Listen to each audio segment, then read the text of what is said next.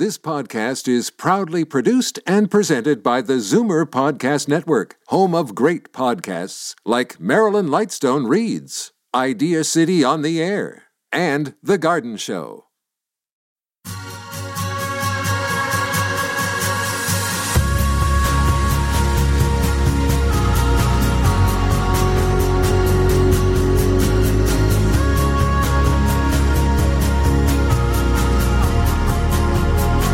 Good day, greetings, hello, and welcome to Art at the End of the World, the podcast where we welcome artists, entertainers, and cultural leaders speaking about what it is to make art here at the end. My name is Mark Wigmore. Great to be with you. Hope you're all right. Hope you're holding up in this confusing and chaotic world politically and culturally. It is the age of outrage. It is the age of gray area. The era of all media and traditional distribution models blown up and in massive flux. What are we to do? It is actually why I started this podcast, and that has been the mission, to help frame this moment and talk about the change and look at how art used to be discussed and imbibed and enjoyed and how we take it in now. It is a fractured landscape, and we talk about it each and every week in some format, and we do it thanks to the New Classical FM. That organization presents this podcast alongside the Zoomer Podcast Network. So today, speaking of the evolving absorption of art, a good man to talk to about it, and a guy who loves music with every cell in his body and has the resume and the stories to prove it and back it up, publicist, promoter, music and artistic director, talent incubator, and journalist Richard Flohil is here on the program. Originally from the UK, which if you've never heard him talk, you'll be able to certainly hear that in a moment. Making his way to Canada in the late 50s, and to this day, you can hit the blues and jazz and folk clubs and see the man with his signature wispy white locks. And he is really just a fixture of the music scene in this country. And at 85 years old, he has seen a lot of change. And so we're going to get into that. And just a really fun and funny fellow to talk to. Richard Flohil, I'm so thrilled he's here in a moment. This episode's sponsored by Crow's Theatre, one of this country's most acclaimed arts organizations and based in Toronto's vibrant East End community. Crow's Theatre, one of the reasons that the East End is so vibrant in 2020, creating unforgettable theater that examines and illuminates the pivotal narratives of our times. crowstheatre.com for info and tickets. And thank you to Red Eye Media, a leading arts and entertainment communications company working with award-winning clients, including the Musical Stage Company, Summerworks Performance Festival, and many others, including Crow's Theatre. RedEyeMedia.ca for info about that great organization. We couldn't do it without them. All right, so here we are, episode 8, season 2 of the podcast, and I'll quickly make mention of last Monday's new episode with Ben Kowalowitz of the band Billy Talent. My goodness, thanks to that group's fans, it was our most listened to episode to date by a long shot. Thousands were involved, and that's something new for this little operation. So thank you to the band for being so supportive and getting the conversation out into the world, and thanks to you if you took the time to listen. Welcome to this next episode if you're joining us again. And it's just a great talk with Ben, and sort of graphs over today's conversation a little. The changing artistic and business landscape for musicians. Ben Kowalowitz, hear it on iTunes, Spotify, and Stitcher. And please do subscribe to the Art at the End of the World podcast. All right, so today, Richard Flohil, one of the great characters within the Toronto and Canadian music scene for the last 6 decades. As I mentioned, he moved here from the UK back in the 50s and instantly very impressed by the music scene in this city. Very different than what it is now, but still very robust. And he got into the promotion and concert producing game almost right away, worked with huge names like B.B. King and Miles Davis, Chuck Berry, the Chieftains, and the man with the violin, Stefan Grappelli. Richard was artistic director with the legendary Mariposa Folk Festival for a spell, and then really became known for discovering the next big thing as far as talent was concerned. Names like Serena Ryder, Shakura Saida, Katie Lang, you might have heard of her, Lorena McKenna, and One of my favorites, Ani DeFranco, so fantastic. His client list also includes Ian Tyson, Long John Baldry, Prairie Oyster, Crash Test Dummies, Sir George Martin, The Fifth Beatle, Eric Idle, Alice Cooper, Billy Connolly, and Chuck D of Public Enemy fame, who's also been in the news recently. The thing about Richard is if you see him out in the clubs and the concert halls, he is a fixture. He's really into it. Really. At 85, still going, still taking part, still getting involved and helping and supporting new talent. And for the last 20 years as a Torontonian, it's just been a real joy to see him hold court and hang out with musicians and journalists and once in a while catch up with him. And I have a really, really funny story I'm about to share. One of my first conversations with Richard. So listen for that. He's witty, he's funny, thoughtful. He has a million stories from backstages and festivals and concert halls. And he can talk about working with some of the most important names in the music world. So let's get to it. It's my real pleasure to welcome Richard Flohil to the podcast. It's Art at the End of the World.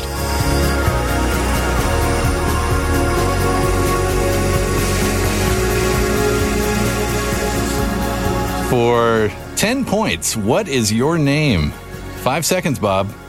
It's a good old Cheech and Chong joke. Remember that? Do you know there's a classic one? And I've only got the Japanese version. I don't think it was ever really... What? But it was a recording studio with a blues singer called Howling Wolf. Okay. Who I used to know. I love Howlin' Wolf. And Howling Wolf said... Smokestack Light? Yeah. And he said... He sings, Mr. Airplane Man sailed down to Memphis, Tennessee. Yeah. The guy cuts and says, hey, Wolf, sailors sail, airmen fly, mother. That's how it starts, right? Oh, my gosh. There's a funny story. We were talking on our way down here about all the different radio stations I worked at, which is both a badge of honor and sort of shameful at the same time. But we worked at CFRB, and I think that's where I first came across you. And then I went to Proud FM, and I was very much, locked into the world that I had learned with John Donaby, a lot of Americana artists and blues artists, jazz artists. And I'd become an incredibly huge Leon Redbone fan and had a wonderful chance to go see him down in Buffalo. And it was nice because I saw him with a bigger band, like a 5-piece with a clarinet and all the rest of it. And he did all the shadow puppets and the whole 9 yards. And I just love Leon Redbone. And then I think you were bringing him to town to play Hugh's Room. And I just thought, you know what?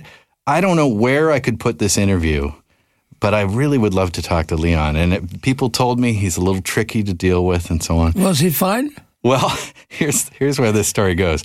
So I think I emailed somebody, which got to you, and you phoned me and said, hi, Mark, I understand you want to speak with Leon. I think we can happen.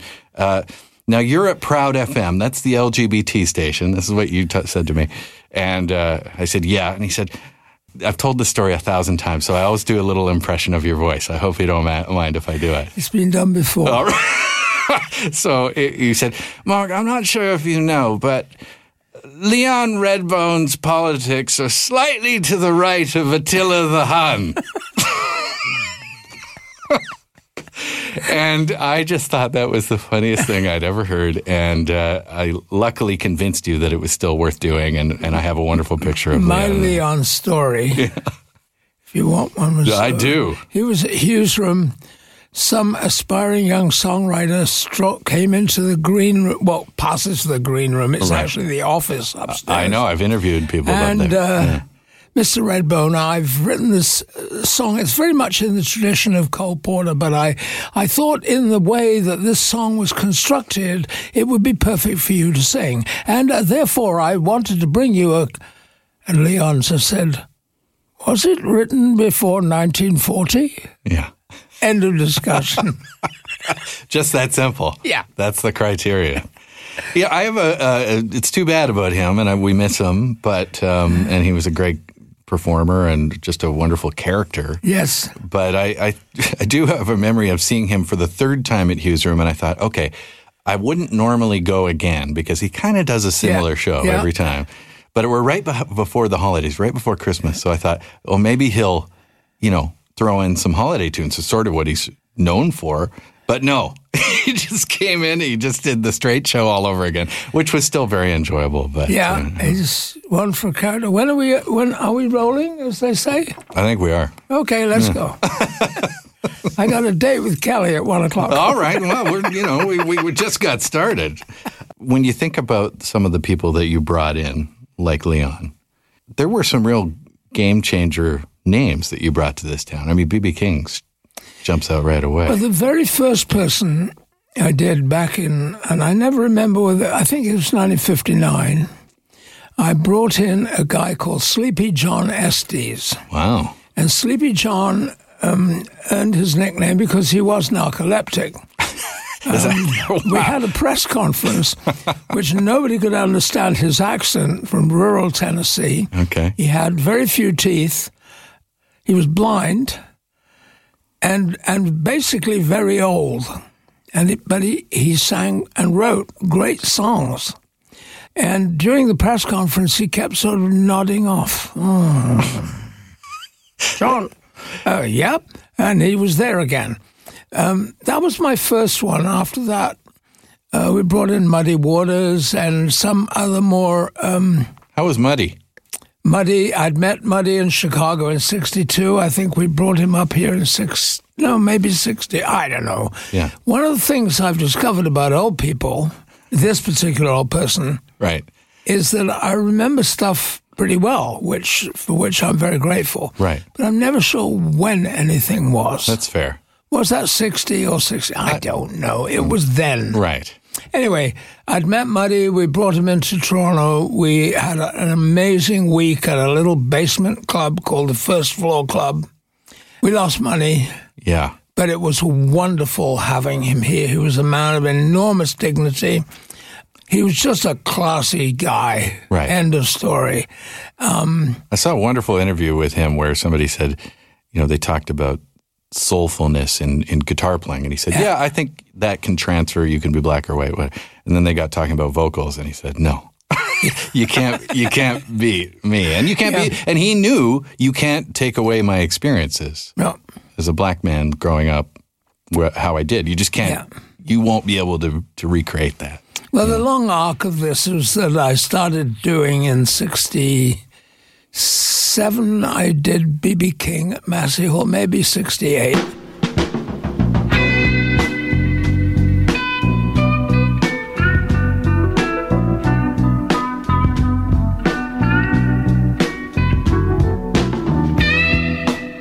And it was enormously successful. Mm-hmm. Between the time I had booked him and the time he arrived, he had his one hit, Thrill Is Gone. Yeah. So I got B.B. King a sold-out Massey Hall show.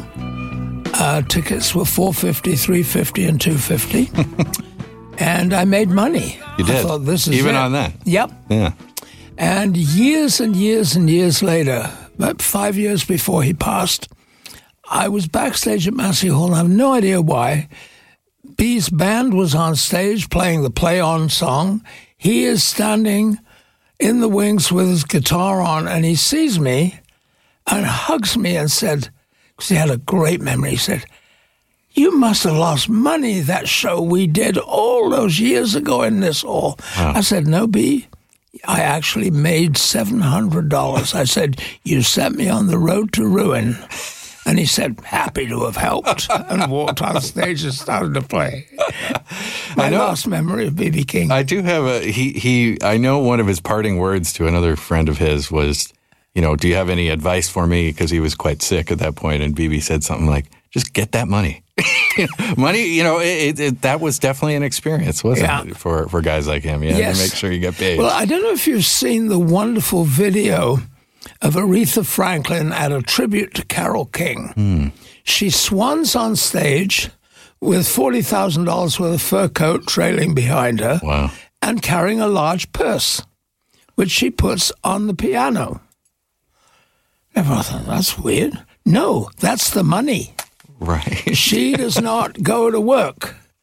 You pay 50% to the agent in front, and Chuck Berry was the same. Yeah, I know Chuck Berry was very much like that. And you pay the rest in American cash before the show starts. Wow. Aretha Franklin comes over that person, puts it on the piano. I think, that's the money. She can keep an eye on it. Randy Newman, fond of his work, always have been. Mr. Oscars, yeah. Yeah. Well, not for a long time. Oh, I know. Then he finally last 20 years, maybe. But he has 3 rules of show business. 1, always introduce yourself, even if somebody else has just done it. Okay. 2, never, ever tell the audience if you're sick or you're out of sorts or you're... 3, never leave your wallet in the dressing room. I added a 4th rule. Okay. Which is only one person on stage can wear a hat. That's a good one. Preferably the leader, but Luke Doucette at Whitehorse always wears a hat. He's been in here. But then he had a piano player who came in with a bigger hat. No, you can't have that. I know. That's too much hat. But he didn't say anything until I told him about it. And then maybe he fired the guy, or at least told him to take his hat off. I guess in this business, in rock and roll, blues, jazz, folk music, you've had to have lost your shirt a couple times through all this. Oh, many times. Does that get any easier? I mean, it would just break me up to deal with that. Well, you try to do shows that you can't lose that much. Right. The worst experience is when you lose money and the show is awful. Right. At least you want one or the other. Well, if the show's great, hey, that's okay. Yeah. The 2 shows I remember most, a call many, many years ago from Kate McGarrigle, who I knew in Montreal. I just went and saw the big McGarrigle Wainwright show, which was a couple weeks ago. Well, she said, will you get Martha out of my house? She's driving me crazy. For goodness sake, get her a gig in Toronto. So I booked her in the Horseshoe. Nobody went. And Martha was drunk. Yeah.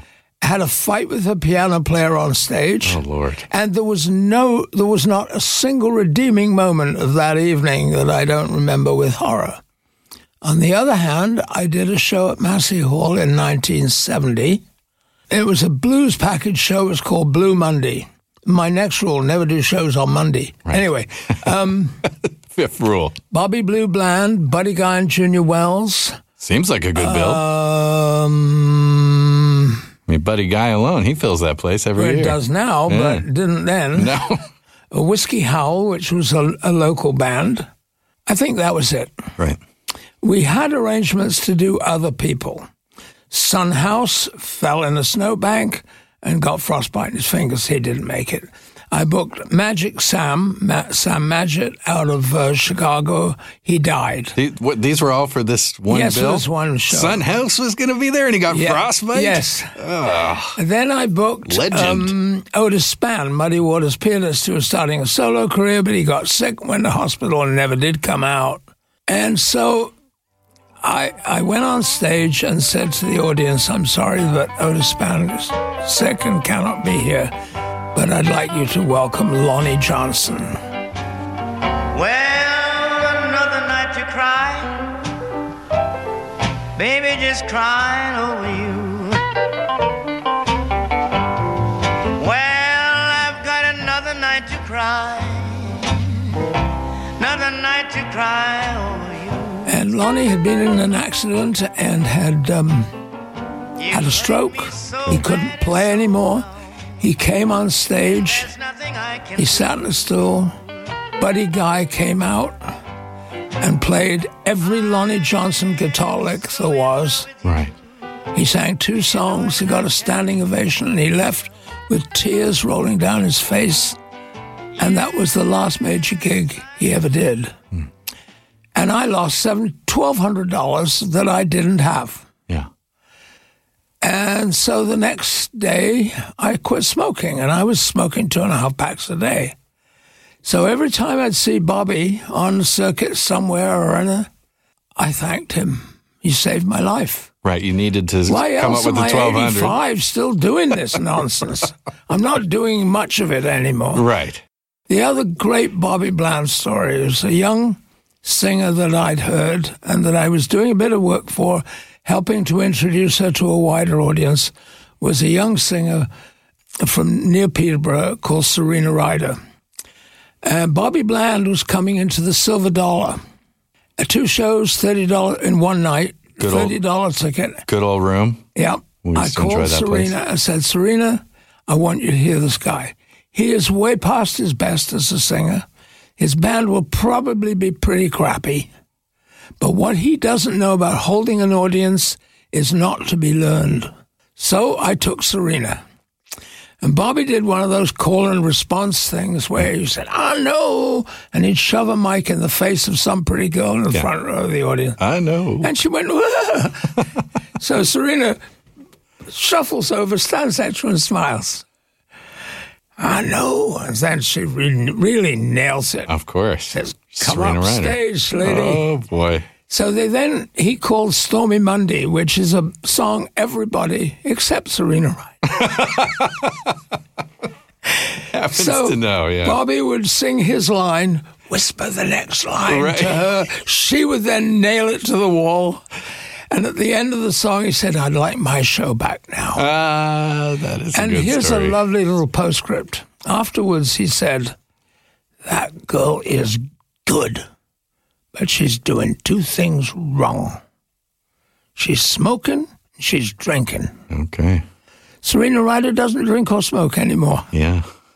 Anyway, there's your story. That's a bit of show business magic, and what a career she's had. And you were there at the beginning. And that is so often the story with you, right? Is that you find these people right at the beginning. I've been very fortunate, and such a wide variety of artists. Yeah. I think there is a quality in a successful artist that you hear and you say, that one's got it. There's a hell of a gulf between the Downchild Blues Band and Lorena McKennitt. Sure. There's a pretty solid gap between Justin Rutledge and Katie Lang. Yeah. They're all people, and there are many others that I've worked with at the beginning. And usually what happens, not necessarily anything to do with me, I mean, talent's talent, and eventually it rises, and eventually somebody notices it and says, wow, and signs them, and then I don't need to be there anymore. But at the same time, you're the one who puts them on that train track. You're the one who says, here's a little bit of show business 101. Here's what you need to know. Yep. And, I mean, those lessons will stay with those people forever. You know? You hope so, and every now and then, because I've remained friends with every one of them. Yeah. Some I haven't seen for a while. I haven't seen KD for years. She's just down in Australia doing that big benefit. Yeah. Yeah, which was incredible. I saw pictures on YouTube. One thing I notice about you is that you're still out all the time, and you're still active, and you still are at concerts, and you're still traveling, and you're still helping to put on shows. It's incredible to me because I don't know very many people who have that energy, Well, just for what it's worth, I keep a list in my journal. I've been to 22 shows so far this year. I've been to like 3, maybe. Well, some of them are places I go regularly. Right. And any of your listeners who are in Toronto, I could recommend 3 or 4 things that happen on a regular basis. News you can use right here. Yeah. Okay. 1, a blues harmonica player, Juno Award winner Paul Reddick. I know Paul. Plays a little bar on the Danforth called Sauce. Like a morning dove, like a morning dove.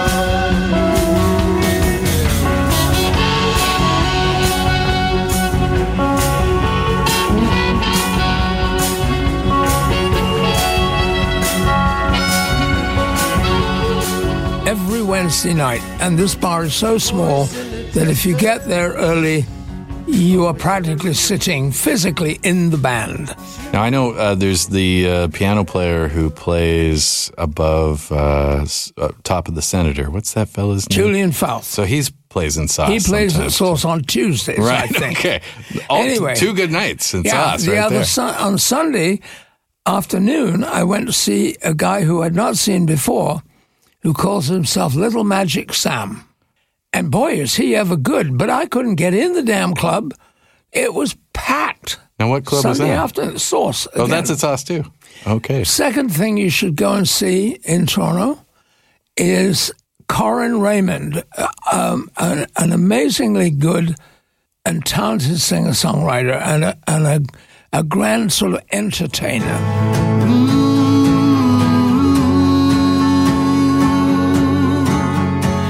Hard on boots, hard on gloves, hard on all the ones I love, hard on hearts, hard on flings, hardest on the sweetest things, worn out two gold wedding rings, some hard on things. I may be right and I might be wrong. It's hard to put that in a song. It's hard to make this Gibson. He plays every Thursday at the Cameron between 6 and 8. And Corin, I call it the Church of Corin. There is absolute silence. People listen, you can hear a pin drop. But we sing along when we know the songs, and we have little routines that we do as an audience. It's great fun. He's been doing that every Thursday for nearly 10 years. It's a special room in this town. I hope it never goes away. I hope it won't either. Yeah, me too. Another thing, Grossman's Tavern on a Saturday afternoon. How is Grossman still here? That is a question. It is. Okay, Grossman's on Saturday afternoon has a band called the Happy Pals. All right.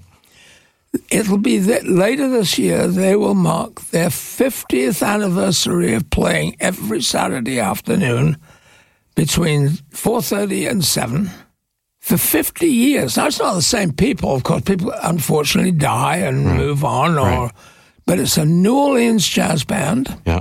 Spirit is there. And it's an okay band, but they really haven't gotten any better in the 50 years. Right. They are so much fun. The music comes from the heart, and the audience is as much fun as the band.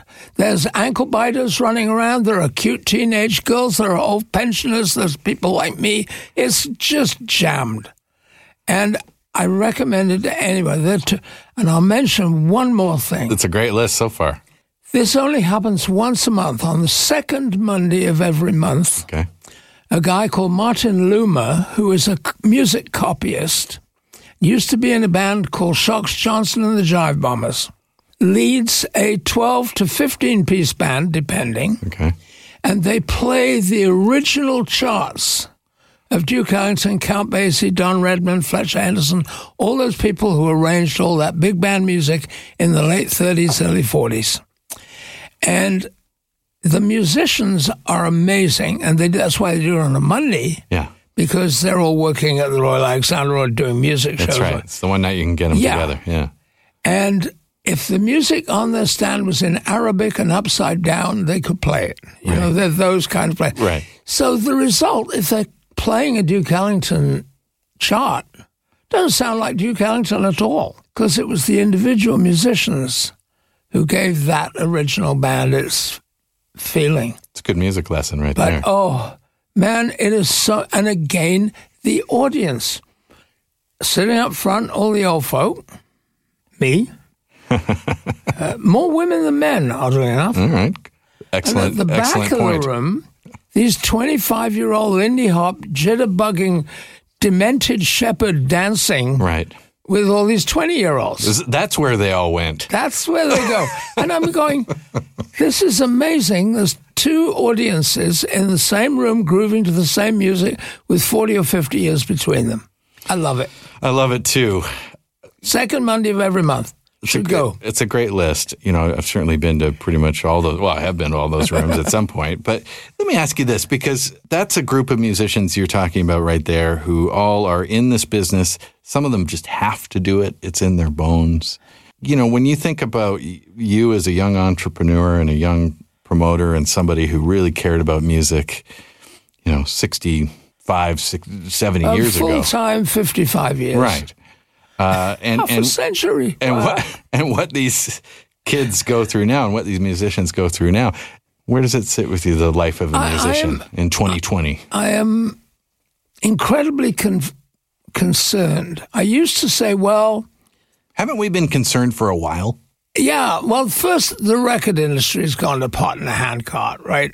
For a while. You know, it's been gone for a bit. See ya. But it's okay. Live music will be fine. But now I'm beginning to doubt that.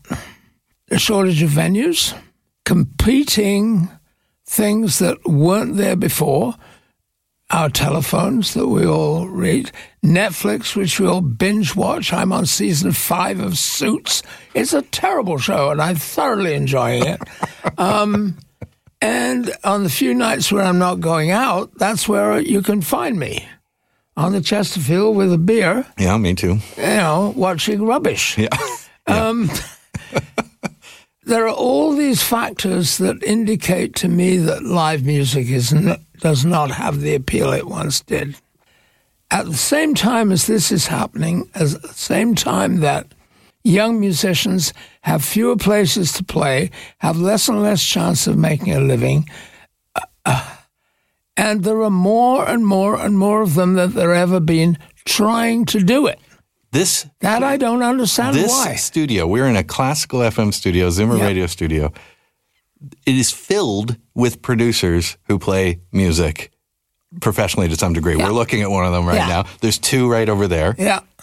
It's crazy. They're everywhere. And, 20 years ago, they probably could have a job playing music, and they'd probably be nominated for a Juno Award. They probably paid off the van, and they've got a nice apartment that they can meet the rent.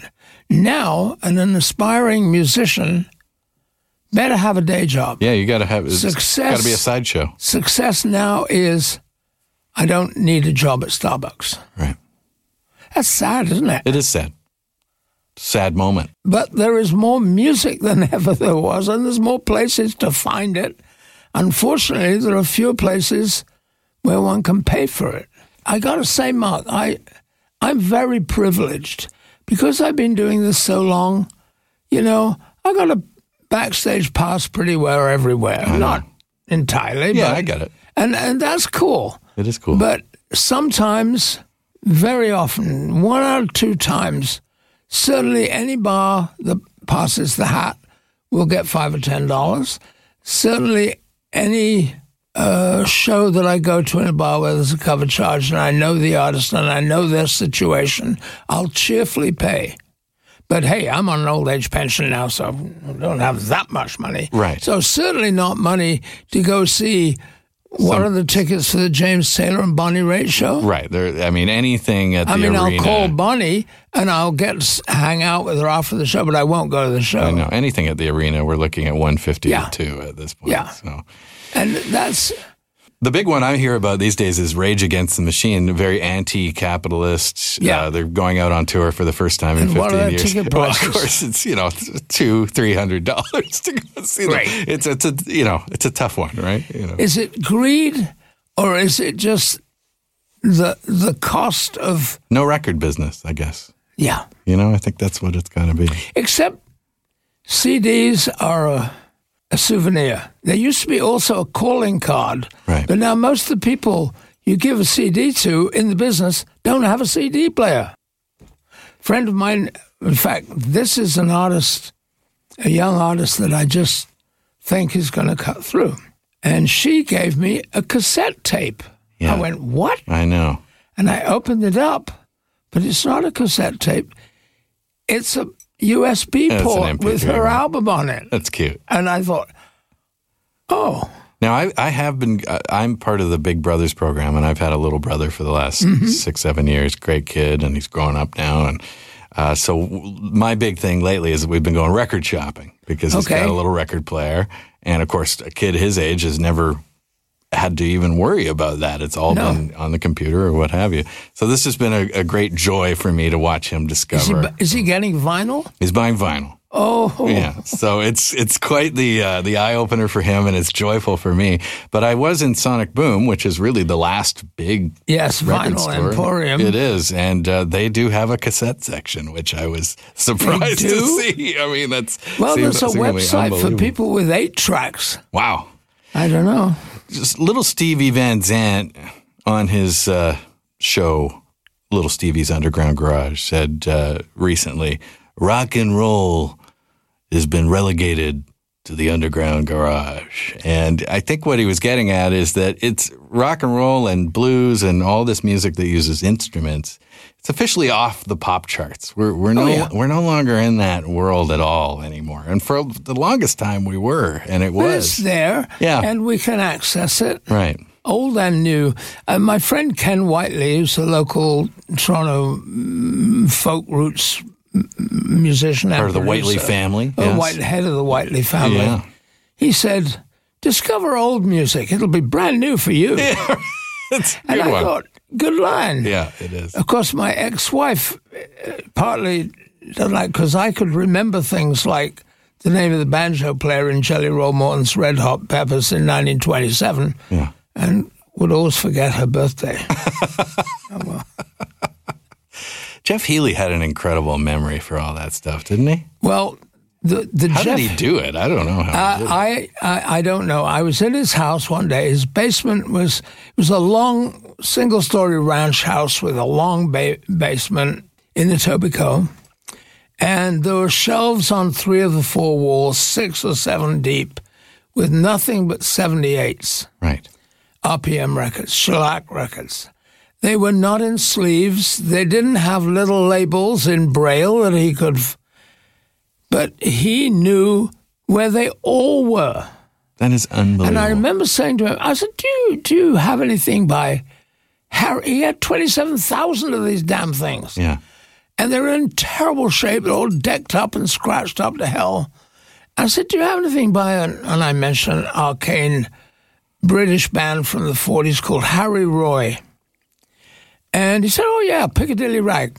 Walks to the shelf, feels along the top, pulls the record out, feels it with his hand. There it is. Parlophone, R3942. That is a miracle.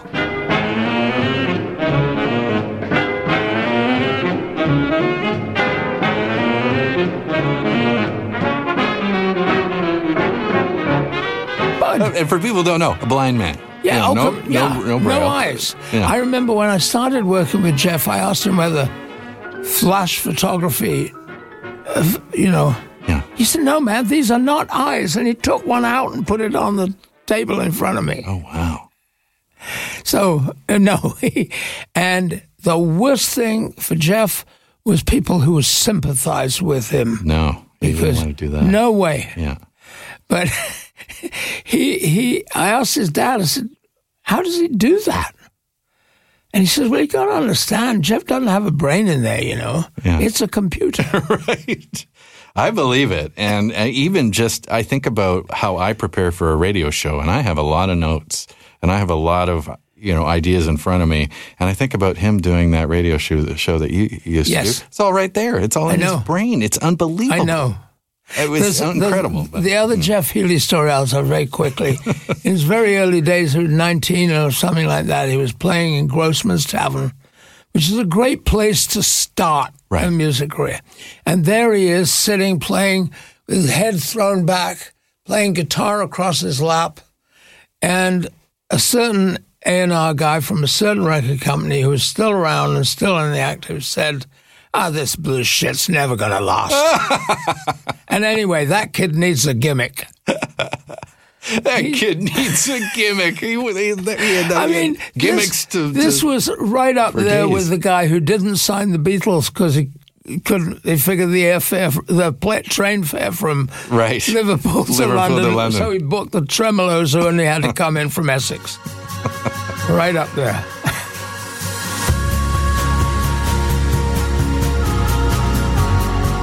You are listening to Art at the End of the World. My name is Mark Wigmore. We'll return with Richard Flohil in moments. You're listening to the Zoomer Podcast Network.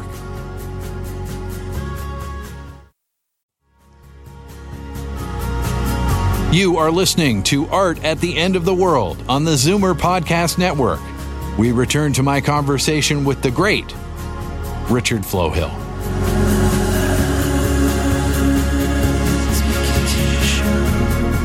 Seems that Mariposa is having a big year coming up, and one of my other wonderful memories of you is I was up there must have been about 7 or 8 years ago, and they asked me to host one afternoon and just do bring the bands out on stage, which was a real honor for me, and I love that festival, and you were artistic director with it. And one of my great memories is just seeing you backstage holding court with, the journalists and the musicians and hanging out with your people. Well, I have to tell you, that was a lot further away than you think it was. Right. I was the artistic director from, I think the time 7 or 8 years ago, you were just there visiting. And you were up. I was enjoying, artistic director at one time. There's many stories that. First of all, I had Molson Brewery money the first year. Right. That's some real dollars. We booked Bonnie Raitt, John Prine, Taj Mahal, Maria Muldaur, God knows who else. Take me to that one. And there's a great story that a lot of the stuff then was really badly organized. And there was no food for the artists after the show. That's terrible. So John and Taj and Maria and Bonnie walked down the road to the McDonald's. I'm just thinking and about they where walked that is, into the McDonald's and they got a standing ovation and they were put at the front of the line. And last summer I was talking to John, and John said, yeah, I remember that one, man. We all went to McDonald's. Oh, went to McDonald's in Mariposa. One of my great memories, and I think you've worked with her, is Ani DeFranco on that stage. It's very funny. I'm without getting into this too much, but I've been writing for the last 8 years a sort of a memoir. I know. I was going to ask you about it because there was some talk that it might be out already. No. But I recently did a chapter on Ani. Okay. She's one of my favorites. I love her. Yeah. I have reservations because I think she's an amazing wordsmith. I think she's a killer guitar player. She is. Audiences love her, but she can't write a good tune. Right, I see what you're saying. But Ani and I had a falling out without going into any details. It's really irrelevant. And we don't talk, although she's just written a biography and I am mentioned not unfavorably. All right. And it occurred to me that I would write a bit about her. I've got to do some edits and one thing and another, but I wrote it very, very quickly.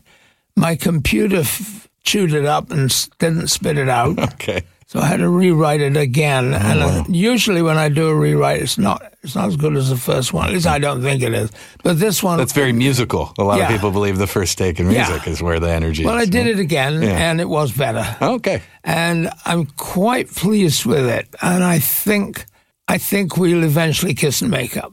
It's interesting about her. I've only interviewed her once, and I made the big mistake right off the top of saying Annie instead of Ani. Uh-oh. Huge problem. And it really got us off on the wrong foot, and I always felt bad about that, but because I was such a fan, you know. I remember Denise Donlan interviewing Bonnie Raitt, and it went pear-shaped right off the beginning. Really? For some reason, I don't know. And instantly... Denise said, oh, whoops, the tape recorder isn't working. Let's pause. We'll start again. Instantly.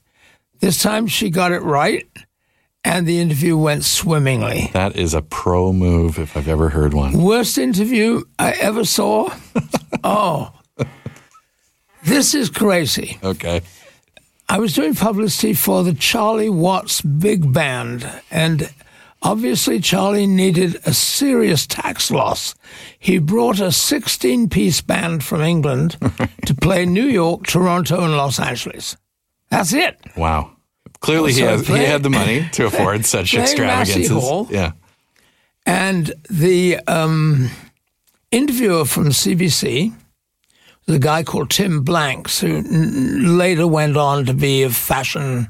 He was on Fashion TV. Oh, yeah, I remember Tim Blanks. Yeah, right. So he said, oh, my God, I don't know what to ask him. I said, well, look, do yourself a favor. Don't talk about the Rolling Stones.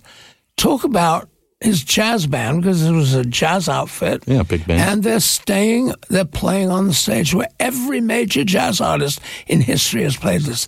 Duke Ellington, Louis Armstrong have all played this stage. Talk about that. Great tips. So Charlie comes up, and he's not a very articulate, outgoing guy. It's interesting. Real quick aside, I worked at a restaurant with a woman who grew up right next door to him in England and was best friends with his daughter. And she talked about what he was like as a father and so on. He was very quiet. Quiet guy, yeah. Came in, sat down. The CBC at that time, of course, God bless them, but there was the interviewer, there was a camera guy, there was a sound guy, There was an assistant, there was a producer, and there was a girl with a clipboard. I worked there. I know how this goes, yeah. So all of this is going on. Charlie sits down and he gets a little mic stuck to his... And Tim said, "So, Charlie Watts, what's the famous member of the Rolling Stones doing leading a jazz band?" And we can edit this, and Charlie just says, "You asked the wrong fucking question, mate." And the interview went downhill from there. It's, you know what, the crazy thing is it's not rocket science. Like, all you need to do is just think, okay, who is this person? Can I empathize with them a little bit, even if they're a big star? Yeah. You know, let's just imagine what would make them comfortable. They all put their pants on one leg at a time, just like the rest of us. Yeah. I've never been shy about meeting celebrities. The first time I met Emmylou Harris, I was gobsmacked, and I did mess that one up. Right. We've met a couple of times since. That's okay now. I met her with Daniel Lanois, and they were performing together at that Harvest Festival thing a couple of years back. And I was talking to Danny, and I had the microphone going, and he said, "Hey, Emmy, come here. Why don't you get in on this interview? We're just doing a little radio." And Emmy said, "Oh, just a little radio?" And I don't know even really what she meant, but I was like, oh boy, I got an uphill battle ahead of me here. She turned out all right, but I love her. So. My most famous celebrity story goes back, I was 19, basically junior reporter on a daily paper. And this is in England still? Yeah. Yeah. And Louis Armstrong came to Britain. The ticket prices were astronomical. Really? Compared to the fact I was making £3 a week or something. Right, anyway, so what were the prices? I went all the way to London, went to the show. I was just blown away. I walked out of the theatre a foot off the ground. I bet. Wait a minute. I'm a newspaper reporter. I got a little sign, a little book, a union book. It says press with my picture on it. I've had that moment, yeah. So I BS'd my way back into the building. I'm going to interview the great man. We're going to keep it rolling and dedicate one now for all the musicians in the house. A little Muskrat Ramble there.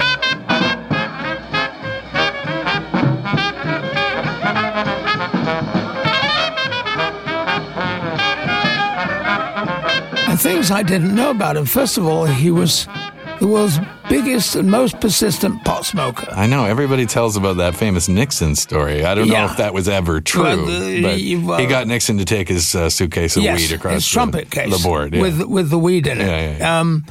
But other thing I didn't know is he was a great believer in the efficacy of a herbal laxative called Swiss Chris. Oh, wow.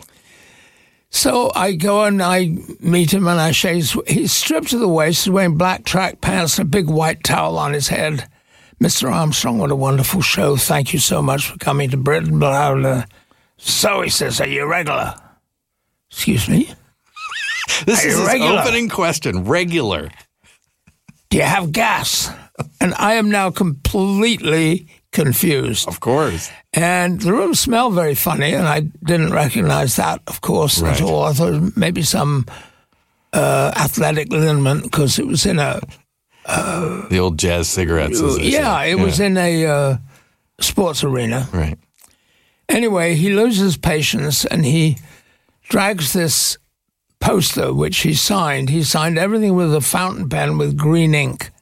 And I've got a couple of autographs, actually. It's a key-shaped whole photograph of him on the john with his pants around his ankles and a big grin, and it says, "Satchmo says, leave it all behind you, Swiss Chris." Oh, my gosh. Ever the ad man. And I walked out of the theater with this going, what was that? And years ago, years and years later, I went to the Louis Armstrong house in a suburb of New York called Corona Heights. When Louis Armstrong bought the house, and he lived in it for 40 years, and his wife lived in it until she passed 7 or 8 years later, it was originally in a sort of a fairly upper-middle-class black area. It's now entirely Dominican. You will not hear English spoken on the street. Wow. But the Louis Armstrong house, it's now a museum, whatever, is the best it way beats Graceland. Right. as a celebrity Place to visit. place. And there I found in the gift shop the postcard of Louis sitting on the John. I bought 12. Oh, that is so funny. Wow, the man was into his laxatives. Yes. How about that? Now, at that point, then we're thinking around mid-50s there. It's very much, rock and roll hasn't broken the way that it hadn't really happened. So really, it was all about, I guess, jazz and blues in those early days for you. Well, that was my interest, although I think what I was most interested was show business, whatever it was. Right. I do remember doing my first sort of publicity job, and I wasn't because I was a newspaper reporter. Yeah. And there was a local theater owner called Jack Prendergast. He called himself Jay, and he acted as if he was American. He had a slouch hat and an overcoat that he had over his shoulders that he never actually put his sleeves in, and he was quite a figure. His son, Barry Prendergast, was leading, and this is in 1956, maybe early 57, a Bill Haley cover band. Okay. And they were showing the movie Rock Around the Clock, which energetic teenagers would jump in the aisle and jive and carry on. And the British press, of course, said this was teenage rioting. Because it's really just all breaking at that point. Yeah. And J.X. Prendergast slipped me a pound note and said, make sure this is a good write-up. Right. Which, of course, I would have been rightly fired if that had ever got out. Sure. Only now, some hot 60, payola 70 there. years later, I can confess. Can share that tale, yeah. And the band was awful. But they had the charts down, Okay. and Barry Prendergast later became John Barry, the film composer who did the Goldfinger themes. Of course, we play his music all the time on Classical FM. Yeah. Did scores for 60 movies, and I was his first publicist. How about that? That's an incredible story. Good John Barry connection there. That's one. So, what was it about show business? What was it that was touching your soul I that don't got to know. you? There must have been something. The attention, the energy of it. I think energy may have been it. Yeah. It's a great hustle. I mean, I would listen to bad English dance bands and think they were great. Right. The first record I ever bought when I was 13 was by an American film and radio personality called Phil Harris, who nobody remembers now. And the song was called That's What I Like About the South. And it had all these lyrics about watermelon and... Yikes. And somebody later said... They should have covered Phil Harris in tanning lotion and put him on a beach in Biloxi, Mississippi, and then asked him what he liked about Yeah, really, the South. no kidding. But that was my first record, and I don't know how I wound up listening to jazz, possibly because in the 50s, New Orleans-type jazz was the cool pop music of Britain. When you're a young person, you want to listen to the cool pop music. Yeah. And records came out, 78 RPM records, at random. There'd be a Louis Armstrong 78, and then there'd be some bad British band. There were some good British bands. The best was a guy called Humphrey Littleton.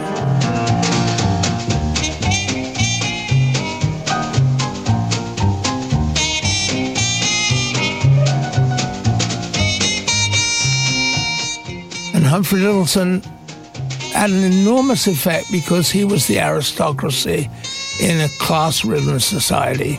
His father was a housemaster at Eton, the most prestigious school.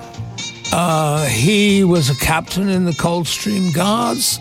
Afterwards, he had rumor said, a brief pelvic affiliation with Princess Margaret, but that wasn't unusual at the time. Pelvic affiliation. So he was a member of the aristocracy, and he played jazz trumpet, and he was good. He was very influential. You know what I like about that story, and it's something, it even applies to something like Much Music when it came along, is that there was this time where you were just sort of exposed to good and bad. And Yep. you didn't have a lot of choice in the matter. It was coming at you. Yep. This is what was available to listen to. So you listened to it. Yep. We don't live in that world anymore. Options are infinite. And it's a shame because there is more music available to us now than ever before. I mean, just But the go exposure to YouTube. is totally different. Yes. Yeah. The way we consume it is different. It really is. And had a very difficult effect on working musicians. It's very hard to make a living. Brian Eno, I remember watching him give a keynote. He said, options are the enemy. And he was talking about the recording process with digital technology. Yeah. And when you have so many options on what you can do, it could cause a sort of a creative gridlock for you. And I think the same thing goes for when you have endless options of what music you're going to listen to. Sometimes it's just like, forget it. I don't even know where to go. Yeah, I'll go to a football game. Yeah. Let's just not do music at all. Yeah. So you have these great experiences. You've got the bug for show business. Tell me about the decision to come to Canada. What was the impetus? Oh, that was really easy. Okay. I was, as I said earlier, I was a boy newspaper reporter. One of my mentors moved to run the daily news, edit the daily newspaper in what was then Rhodesia. And I thought about Africa for a while, and I thought, they're going to have bugs and creepy crawlies, and it's an option for people in the UK because that's something I would never think about as a Canadian, but you could get there a lot easier. Well, I thought, no, I think it will not end well for white people. Right. So I thought about Good Australia. instincts. Yeah. And I thought, well, if I don't like it, it's so far away I'll never be able to get back. Right. So then I thought the States. I'll go to the States. I'll meet Muddy Waters. I'll hang around Chicago. I'll meet Howling Wolf. Whatever. Now, was this just dreaming, or did you feel like I need to get out of the UK? No, I needed to get out. It was gray. It was boring. Yeah. And I had been rejected for national service. Everybody at that time had to do 2 years in the army, which my father said would make a man of me, in which case I'd rather not be a man. Yeah. And I got deferred, and then I thought, they're going to catch up with me. I better get the hell out of here. Right. So I went to the States. I went to the American consulate. I filled in a lot of forms, and I had an interview, and during which they asked whether my grandmother was a communist. Wow. Now, this is the height of the McCarthy era. Of course. There is a communist under every bed in America. As today, there is a Muslim terrorist or a Mexican under every bed for nefarious reasons. Yeah. I mean, paranoia in the excited states of hysteria is rampant. So I said, this is pointless. I'll go to the Canadian Embassy. And basically, I filled in some forms, and they had an interview, and they basically said, do you have a job? Yes, I'm a newspaper reporter. I can do shorthand, and I can type, and I can write, and da-da-da-da. And I won an award, and blah, blah, blah. Then they said, is your heart beating, basically? And then they said, do you have a passport? And I was in Canada 3 months later. And I have never, for a split second, regretted it. Well, we're just the colonies anyway. No. Yeah, I came from worked in a small town called York, oddly enough, which was Toronto's original name. Right, yeah. A town of maybe 80,000 people. And I came to Toronto, and the population here was then 1 million something. And I'd spent a lot of time in London, which then was 8 million, and Toronto was a happy medium for me. Yeah. And the music scene here was odd. Was odd. Young Street and eventually... Well, not really. The Young Street thing hadn't really happened. Okay. There was a lot of R&B and weird stuff on the other side of Jarvis Street that Toronto pretended didn't exist. Right. But on my first day, I walked down Young Street, and there was a sign that said, Earl Hines and his All-Stars.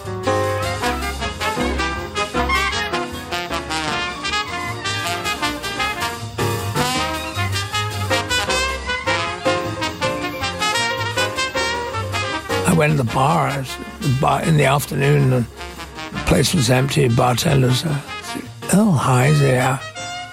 The Earl Hines played with Louis Armstrong in the 20th Big Band. Yeah.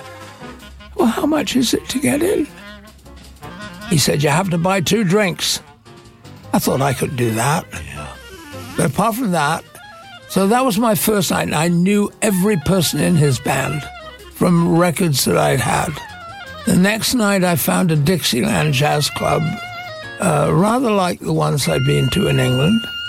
And then I found the Town Tavern, which was sort of a mafia joint on Queen Street near Yonge, Queen East.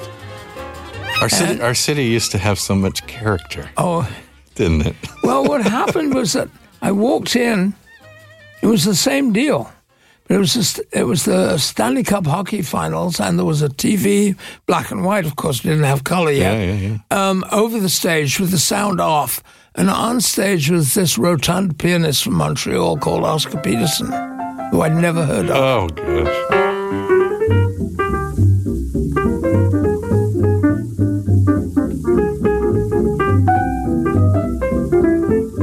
That was my third night in Canada. Right. Fourth night, 2:50, I went to Maple Leaf Gardens to see the Parade of Stars, featuring 16-year-old boy wonder from Ottawa, Canada, Paul Anka. Oh, wow. And also John Lee Hooker, Chuck Berry, Fats Domino, Frankie Lyman, Clyde McFadden, Laverne Baker. It was stunning. And heaven. Yeah. First time I saw Fats Domino. And I would imagine seeing all those great groups, deciding to get into the publicity game, decided to get into booking and artistic director and all the different jobs. It's just been a ball. Has it been a ball of laughs and just super fun ever since? I always say, and I suppose it's the Flohil cliche, I've never really made any money, right? But I've had a great life. I didn't start out in music except for my part-time thing of bringing in people like Sleepy John Estes and Robert Nighthawk and Muddy Waters, but I was editing trade magazines. Canada Lumberman. Right. Canadian Woodworker. There you go. Electrical contracting and maintenance. Paid the bills. Well, I knew nothing about any of these subjects, but as a good, well-trained reporter, I learned the language of the trade very quickly. For example, the only thing I remember about the lumber industry, which is basically chopping down trees and replanting as many as you can and avoiding forest fires. Right. They have a fraternal organization called the Concatenated Order of Hoo-Hoo. I thought about that, and I thought, is that true? So I looked it up on Google. Yeah, it's true. See, we didn't have Google back then. No. The things we didn't have, internet, on and on and on and on and on, that I've lived through and partaken of, and I hope contributed to, a rapidly changing world in the last... I'm 85 now. When I came here, I was 22 or 23. Boy, have we seen some changes or what? We really have. You know? Yeah, it's staggering. And the change keeps on going more and more rapidly.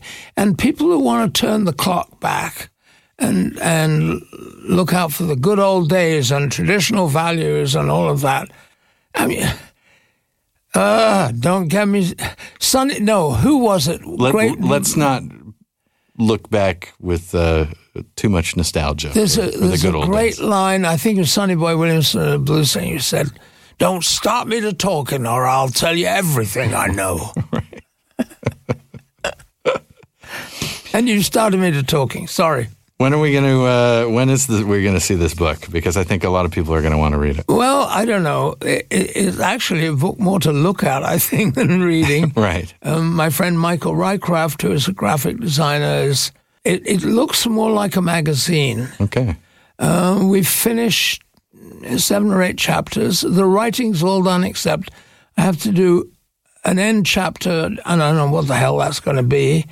And I have to do sort of brief profiles on Lorena McKenna and Katie Lang. I've done Stompin' Tom Connors, Solomon Burke, Louis Armstrong, Ray Charles. You just named 4 people, which would have been fun to talk about. Yeah, and you know, oh my goodness. The point is these little profiles divide each chapter. Yeah. And each chapter has these little sidebars with quick stories, and one I will tell you when we're not on your podcast. Okay. I'll have to share it in some format later. You would. So you know, the point is, it's costing me to do this book. Right. In the sense that every time Michael and I sit down to hammer another chapter out and lay it out and put the pictures in place and write, you know, it's another couple $100. So I will be, by the time it's ready for printing, I will be $3,500, $4,000. I don't know. Maybe we should create a GoFundMe page. We did that already. Let's not go there again. All right, fair enough. Good plan. Good plan. I could sit here and talk to you all day, and it's just a joy to spend some time with you, and what a career and what a life in music. And I often see you in the distance at gigs and things, and I say, look at that man. Everybody's coming up to him. It looks like you've enjoyed it. Oh, I am enjoying, I still am. I want another couple of years, and then the money will run out, and hopefully I will be passed on, as they say. Right. And then I don't have to worry about anything anymore. You're good with all that? Sort of good. Yeah. Yeah. I mean, mortality, when you're 85, mortality is merely a question of how and when. Yeah. You don't even bother to think of that until you're 40, 45, 50. Then you go, oh, hello, I'm halfway through this.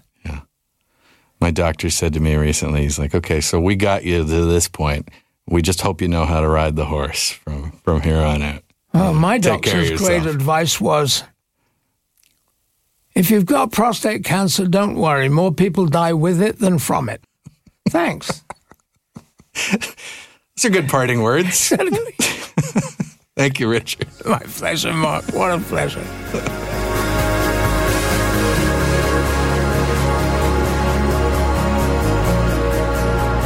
Well, there he goes, Richard Flohil, richardflohil.com to learn more about the man. Lots of ideas and contact info and history there. By the way, the spelling Flohil, richardflohil.com.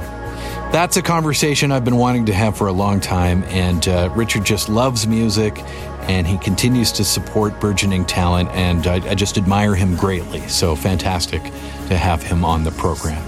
Also want to thank our sponsors, Red Eye Media and Crow's Theater, crowstheater.com for timing and tickets to all their events, redeyemedia.com to learn more about that wonderful organization. Thank you for listening. We are back on Thursday with another edition of our remix series and the perfect companion, if I do say so myself, to what you just heard. Radio legend and my old pal, John Donaby, is on the remix episode in a couple days.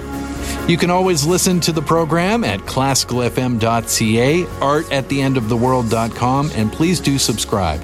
Art at the End of the World, the podcast, on iTunes, Stitcher, and Spotify. My name is Mark Wigmore. Thank you for listening.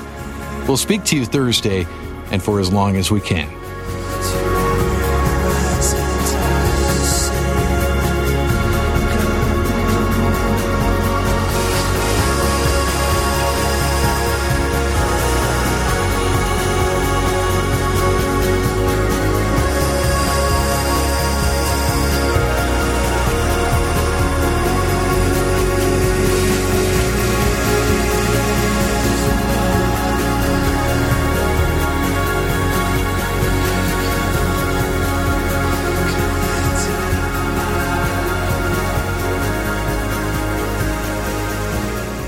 This podcast is proudly produced and presented by the Zoomer Podcast Network, home of great podcasts like Marilyn Lightstone Reads, Idea City on the Air, and The Garden Show.